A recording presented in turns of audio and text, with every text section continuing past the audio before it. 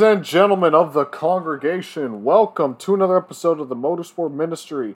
This is episode number 89, so 11 to go until we hit that coveted episode 100 mark. And don't worry, folks, we got something big and grandeur for that 100th episode. So stay tuned for it, and you'll see what it is. But in today's episode, for episode number 89, not a whole lot to go over. We're going to be talking about what NASCAR can do now with only 5 races left to go in the playoffs with this next-gen car. We're going to be talking about why I like this style of Superspeedway racing over others. Then we'll give it our race weekend rankings and our verse of the week. So with all that being said, let's begin. And I want to start off by talking about impatience. You know, impatience is something that all of us have. Every single one of us has some form of impatience, some better than others. And it's up to us as time goes on to naturally phase out of that impatient phase and turn into more calm, patient approaches. I can tell you this, I'm very impatient. I know a lot of people who are very impatient. However, I know that there's some instances where, let's say you're training somebody or let's say you're learning new material. You can't just expect to get that new material or that person to get that new material just right off the bat. You need to be patient with them. Patience is one of the most important things that we as people can learn in our lives. So, when the drivers and the fans come out with this next-gen car, which is known to have, a lot of issues, especially when it comes to safety. Kurt Busch has been out since basically July with the Pocono after that crash. And then you had Alex Bowman, who had to sit out the Talladega race, a playoff driver, might I add. So a playoff driver had to sit out of the Talladega race because he had a concussion from about the same kind of crash that Kurt Busch had, which is, backing it into the wall. Now, I've heard a lot of fans out there, and even drivers, say that NASCAR needs to fix this right now. We need changes wholesale now, whether it's with the completely new car, changing the rear clips, or whatever. Fans and drivers are saying that we need to change something. We need to change something now, or else drivers are going to continue to get more injured. To those fans and drivers, I ask this question. What can NASCAR do? Seriously. Let's actually think about it. Okay, we understand. NASCAR needs to make changes. I don't think NASCAR is oblivious to the idea that they don't need to make changes. But, as of right now, with only 5 races left to go in the season, what can NASCAR do? I mean, let's look at the solutions that people have come out with. There's really been 2. There's new rear clips and basically a semi-new rear design for the rear end of the car. And then there's the concept of basically redesigning the whole next-gen car altogether. Let's start off with number 1. Can the first option be utilized by NASCAR now with only 5 races to go in the season?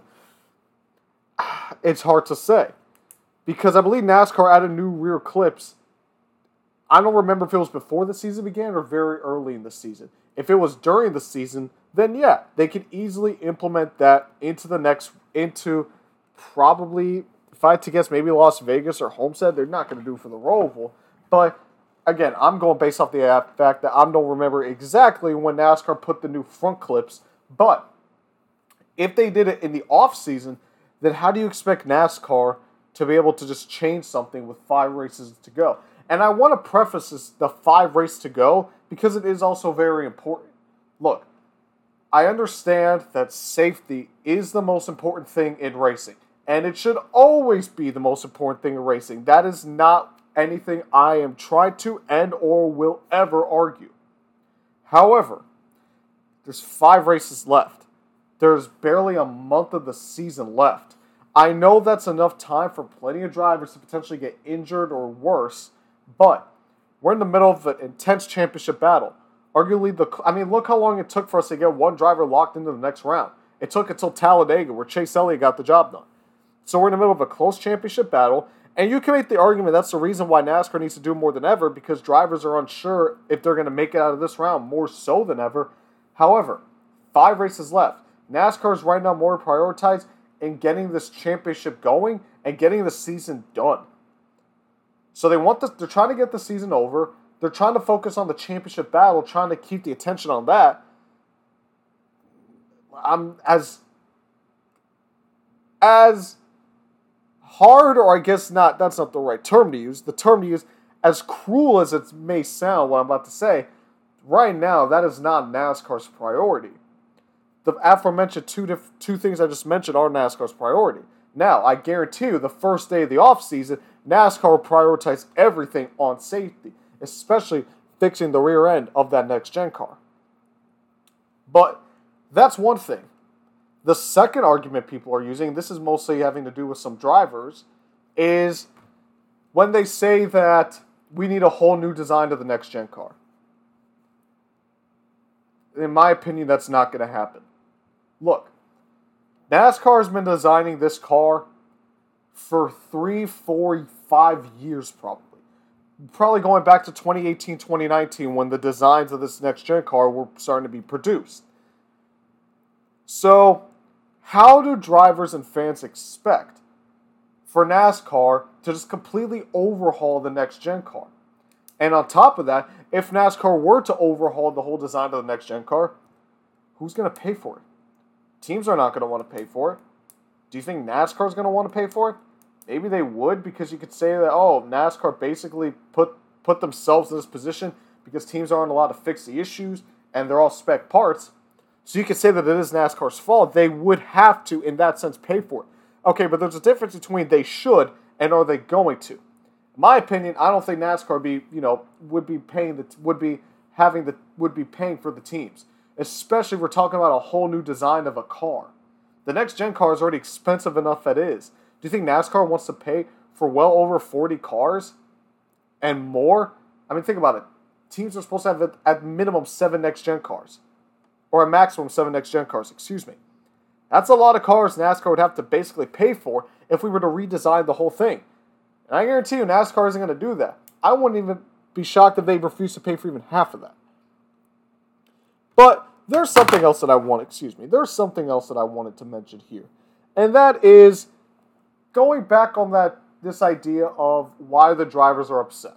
Because in my opinion, from everything that's been coming out with how this next gen car was designed and how the drivers were giving NASCAR warnings and NASCAR didn't listen to them, because drivers have been coming out, and this isn't new, throughout the entirety of the off seasons, whether it's the 2020 and 2021 off seasons, ever since the next gen car first hit the track with Austin Dillon at Richmond, drivers have been complaining.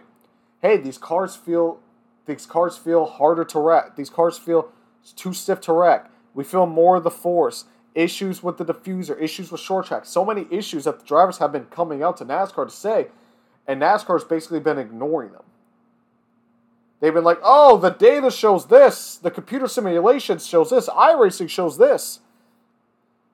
So NASCAR's been ignoring them. And now that they're facing the consequences because of it, the drivers are coming out in full force. The drivers are basically telling NASCAR, we told you so. And in that case, the drivers have every right to be as angry as they are with NASCAR. Because if you come out, let's say you come out and you warn somebody, don't eat that ice cream because you're allergic to it. But that person says, oh, I'm not going to get an allergic reaction, it's fine. And then they get an allergic reaction, how are you going to react to that person? You're not going to be calm with them. You're going to say pretty harshly, you're an idiot, or I told you so. So the drivers are doing that exact same thing to NASCAR right now. They gave them warnings, NASCAR didn't listen, and now the drivers are coming out in full force saying, we told you so, and now we have to suffer because of it. Whether it's because of our health, or even in some cases, guys like Denny Hamlin and Brad Keselowski, who co-own teams, that's to come out of their pocketbook. But I still want to give NASCAR some form of credit, because I don't want to make it seem like, and what a lot of people are making it seem like, is that NASCAR is just ignoring all the safety of this car. Listen, I've harped on this for many months, and pretty much ever since I started this podcast. If there's one thing you can always guarantee that NASCAR will do, is when safety is an issue, they will make it a priority. They're more reactive to it rather than proactive, which isn't necessarily the greatest thing in the world. You should never have to wait for someone to get injured before you have to make a reaction. You should always be proactive more so than reactive. However, when it comes to reactive, NASCAR is always really good when it comes to being reactive. I mean, look at the fires. They've solved the fires basically instantly after the Kevin Harvick issue at Darlington. Look at all the issues they had with the next gen car in terms of safety. The Ryan Newman bar after the 2020 Daytona 500. Again, the COT, prioritizing safety above all else. The safety innovations just with the Gen 4 car. The Hans devices, the safer barriers. People need to understand, NASCAR just didn't revolutionize safety for their sanctioning body, but for motor racing as a whole. Really, it wasn't until NASCAR started making safety a priority that other series began to follow. Even if it was just not directly. Whether you're talking about safer barriers in Formula One racing at Indianapolis, or safer barriers at Texas and IndyCar racing at Texas, NASCAR led the way in innovation when it comes to safety. Again, they're reactive more so than proactive, which isn't the greatest thing in the world, but you have to give NASCAR credit where credit is due. And I always say this, if you have a body of work and then you start making mistakes on that said body of work, I'm still going to give you credit because I have over 20 years of experience to show that you can get the job fixed. I mean, even just with this next gen car, the tire issues, you don't really see them anymore, at least talking about the flat tires. Now we're having tire failures, just, talking about 1.5 miles. But the fires, we don't see fires that much anymore. I mean, the steering issues, that seems to be gone. The drivers overheating in the car, that's gone. So yes, while safety is an issue, and this car needs a major change when it comes to safety, and yes, NASCAR does deserve a lot of criticism. Drivers warned them. NASCAR ignored them. Now they're paying the consequences. I still want to reassure people, NASCAR will get it done. Again, NASCAR isn't just going to sit back and wait for a driver to get killed. They will not. By the beginning of the 2023 season and by the start of the Clash or the Daytona 500, NASCAR will have had a solution. I can guarantee that because I have over 20 years of experience NASCAR's 20 years of experience to prove to me that they will. So yes, I go back to asking this question, at least for these next 5 races, what can NASCAR do? And I'm not saying this to criticize people who are criticizing NASCAR. This is a genuine question. If you guys have an answer, whether it's a driver or whether that is a fan, please let me know on my Twitter at MotorMinister. Or let us know in the Q&A section of this episode on Spotify. What can NASCAR do with 5 races to go to fix the safety of this next-gen car? Because I don't have a solution. A lot of people don't have a solution. And I always like to say we need to give context. We have the context for how NASCAR needs to fix this, but what do we do to fix it is the next piece of context we need to come up with. And until we come up with that, we're still going to ask the same question. What can NASCAR do to fix these cars for the remainder of the 2022 season? Alright, so I love Superspeedway racing. I guarantee you a lot of you guys love Superspeedway racing as well. And there's 2 things that NASCAR as a sport has built itself on to separate itself from just even other forms of motorsport. It's short track racing and Superspeedway racing.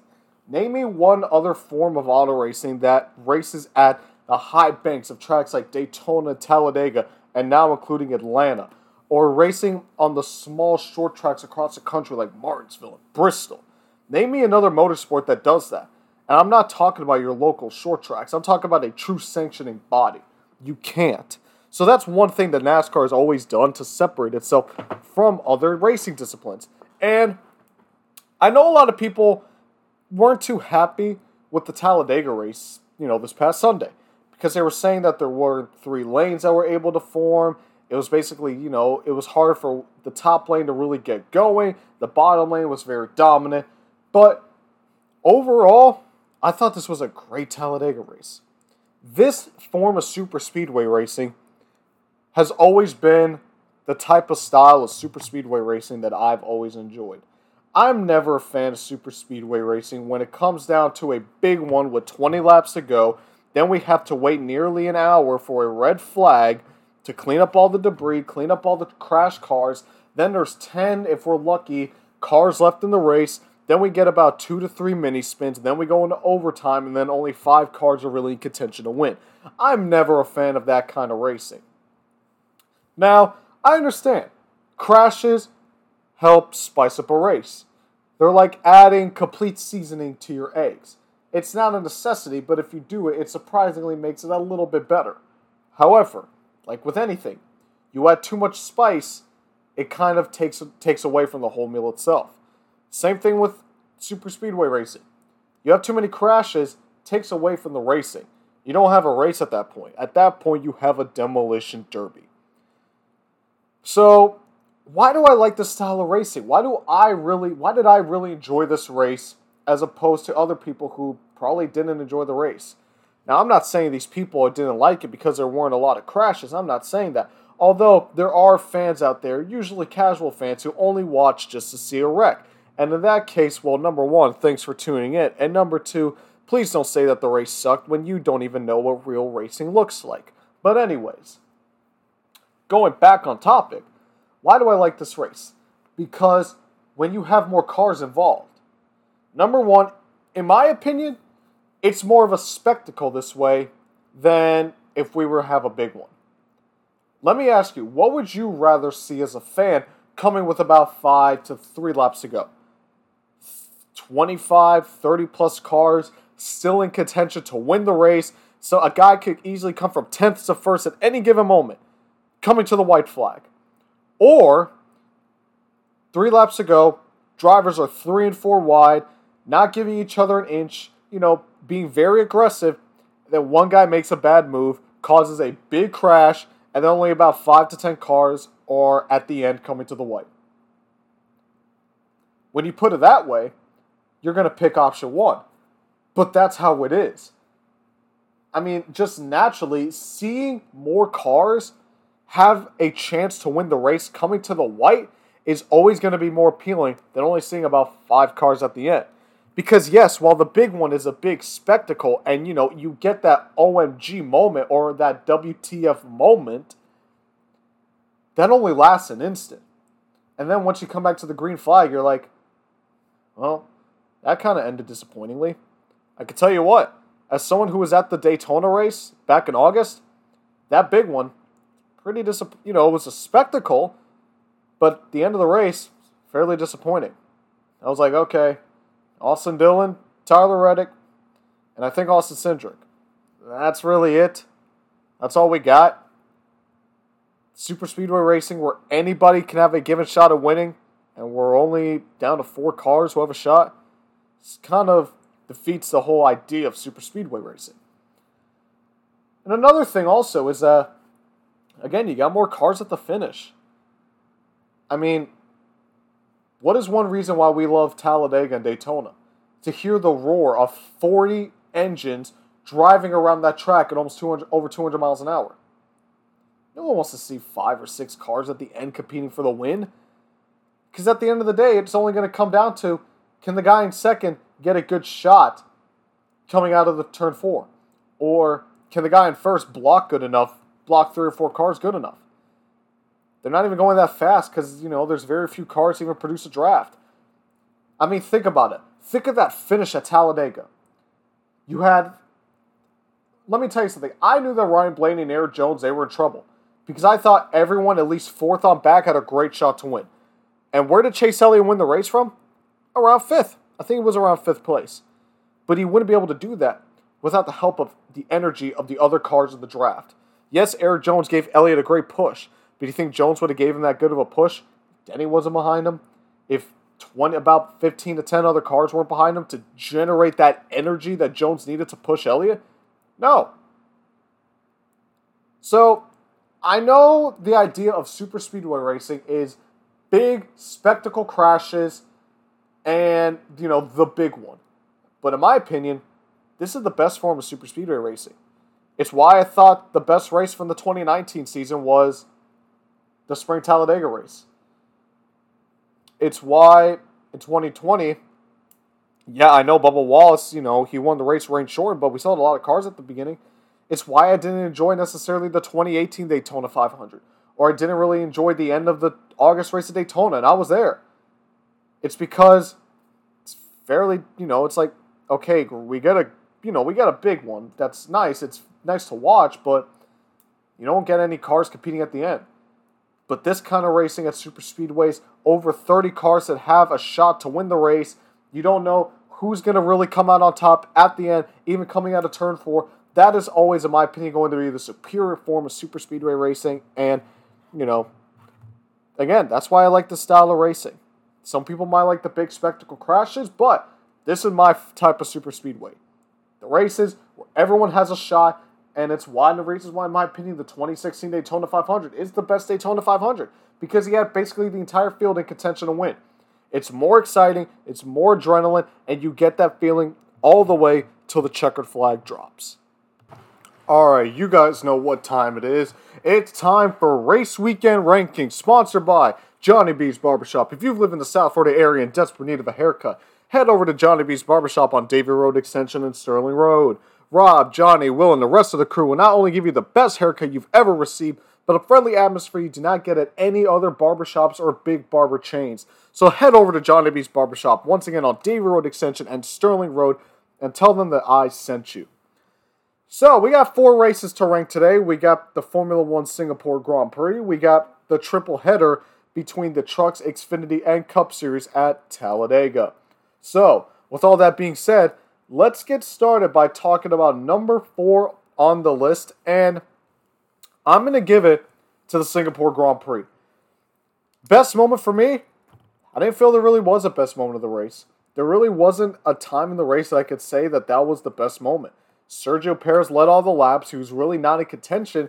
And even then, Verstappen couldn't even clinch the World Championship. So there wasn't really a best moment that stuck out to me this race. Worst moment for me? I'm going to give it to the many DNFs going on in the race. From Fernando Alonso with an engine issue, to Yuki Tsunoda. I believe only 11 cars managed to finish the race. So when you have nearly half the entire field DNFing, that's never a sight that you want to see. So that's my worst moment of the race. My WTF moment of the race, I'm going to give it to Max Verstappen spinning. Try to overtake Lando Norris, pick up another spot. He ends up spinning, well, not necessarily spinning, but he goes over into the runoff, then spins himself in order to straighten out, but I'm going to call it a spin regardless. But it's just a mistake we don't see Verstappen make. Verstappen's not known for making a lot of mistakes nowadays. He's, like we say, probably easily clear-cut away the best driver in the series. So the fact to see him make a mistake like that on a guy where he probably would have gotten by him easily later on in the race was fairly shocking. But overall, this race was entertaining. It was never boring.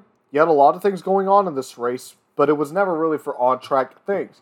Whether it was the Alonso issues or the Tsunoda issues, the constant drivers going into the barriers, in terms of competitiveness, it wasn't that competitive, so that's why I'm going to give it a 5 out of 10 and make it dead last on my list.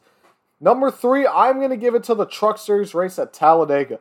Best moment for me, I'm going to give it to Matt DiBenedetto winning his first Truck Series race. Listen, Matt DiBenedetto has had an up and down career to say the least.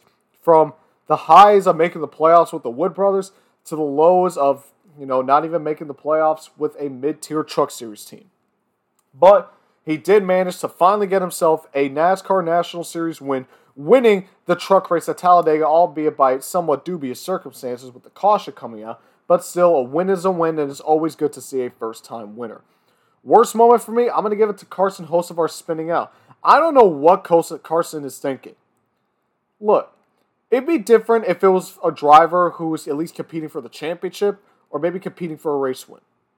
But this is Carson Hocevar. He's not won, he's out of the playoffs, and he's driving around acting like he owns the series. In my opinion, and in the opinion of others, NASCAR needs to park him, whether it's for one race or multiple races, to get it through his head that you cannot keep doing this. And this isn't the first time. This is the second time he's spun himself out to bring out a yellow, and he's wrecked others in order to bring himself a yellow to give himself an advantage. Again, I don't know what he's doing. I don't know what's going on, but someone in NASCAR needs to clean him up, whether that's parking him or suspending him, something just to get it through his head that you cannot do this stuff. And my WTF moment of the race is going to go to the Haley Deegan pit crew member who ran through pit road to go get a tire in the infield and basically screwed himself into a suspension. He has no one to blame but himself. That was a dangerous move, regardless of, good intention or not. There was no reason to do it. Now he suspended himself, which hurts him and his team. So, my WTF moment of the race is going to go to that.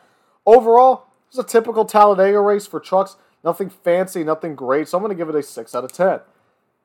Number 2 on the list, I'm going to give it... This is actually a good one. Because I feel like Xfinity and Cup are both very good, very comparable races. You know what? I'm going to put number 2 at Xfinity and Cup at number 1. And I'll explain why I'm putting Cup at number 1, obviously, when we get there. But number 2, I'm going to give it to the Xfinity Series race. Best moment for me, I'm going to give it to AJ Allmendinger finally getting a Superspeedway win. Look, he's known as the road course king. He's won a couple races a mile and a half. But even he said he's wanted to knock out a Superspeedway win for the longest time.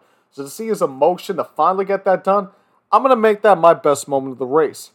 Worst moment of the race for me? I don't really think there was a worst moment. I mean, I think all the cars finished the race, not one DNF. So you can't really ask for anything better. And as for WTF moment, I'm going to make that my WTF moment. The fact that all cars managed to finish the race. Out of over 400 races at Superspeedways? The fact that this was the first time this has ever happened in the National Series, that deserves itself some credit. And out of all tracks for this to happen, it happens at Talladega. So because of that, it earns my WTF moment of the race. But overall, this was a great, fantastic, very competitive race from beginning to end. So I'm going to give this race an 8 out of 10. But there can only be one number 1. And that number 1 is going to go to the Cup Series race at Talladega. Best moment for me, I'm going to give it to the battle in the middle of the stages and at the end. Ryan Blaney versus Chase Elliott throughout stage 1 and stage 2 and at the end. You didn't know who was going to win the race up until the driver crossed the checkered flag for either the stage or the win. The ending of those stages and the race, I think, were great, and those are going to be my best moments of the race. Worst moment for me, I'm going to give it to the Corey LaJoie crash. Flat tire, hit the wall very hard. You never want to see a driver go through that, so that's going to be my worst moment of the race. And my WTF moment of the race, I'm going to give it to Ty Dillon's window literally falling off. When was the last time we've seen a driver's window fall off? Or fall out, I should say. And it was flying all over the track. What are the betting odds going into Talladega that was going to happen? I would have loved to know that, because you know that they exist. Betting odds exist for everything. So that's my WTF moment of the race. But this race was competitive from beginning to end. You didn't know who was going to win coming to the end. I'm giving the slight edge to the Cup Series, giving it an 8.5 out of 10. But those are your race weekend rankings, and we will jump straight into our verse of the week. And this one, I really like this verse of the week. This one I come up with. So here it is. And there's even a little bit of meaning behind even the book that this verse is going to be based in. So, opening up the Motorsport Manual, as we always do, from the Book of Church, Chapter 9, Verse 9. Our verse of the week is, engine number 9 will be just fine. Now, to clarify both meanings, Book of Church, Eric Church, country music artist, he has a song called Talladega. So, because of that, they were racing at Dega. I decided to make that the name, the Book of Church. And obviously, the verse, engine number 9 will be just fine. It's to clarify that while Chase Elliott has had a rough playoff so far, he managed to get the win at Talladega, adding himself some extra playoff points in the bag and solidifying himself once again as the championship favorite. So again, when the Book of Church, Chapter 9, Verse 9, engine number 9 will be just fine. And that's going to do it for this episode. I hope you guys enjoyed watching. Thank you guys so much for tuning in. If you guys want to listen to all previous episodes of the Motorsport Ministry, you can search us up on Spotify, Google Podcasts, Anchor, and Amazon Music. You can find our entire back catalog on all those big major platforms. But once again, thank you guys so much for tuning in, and we will see you next time.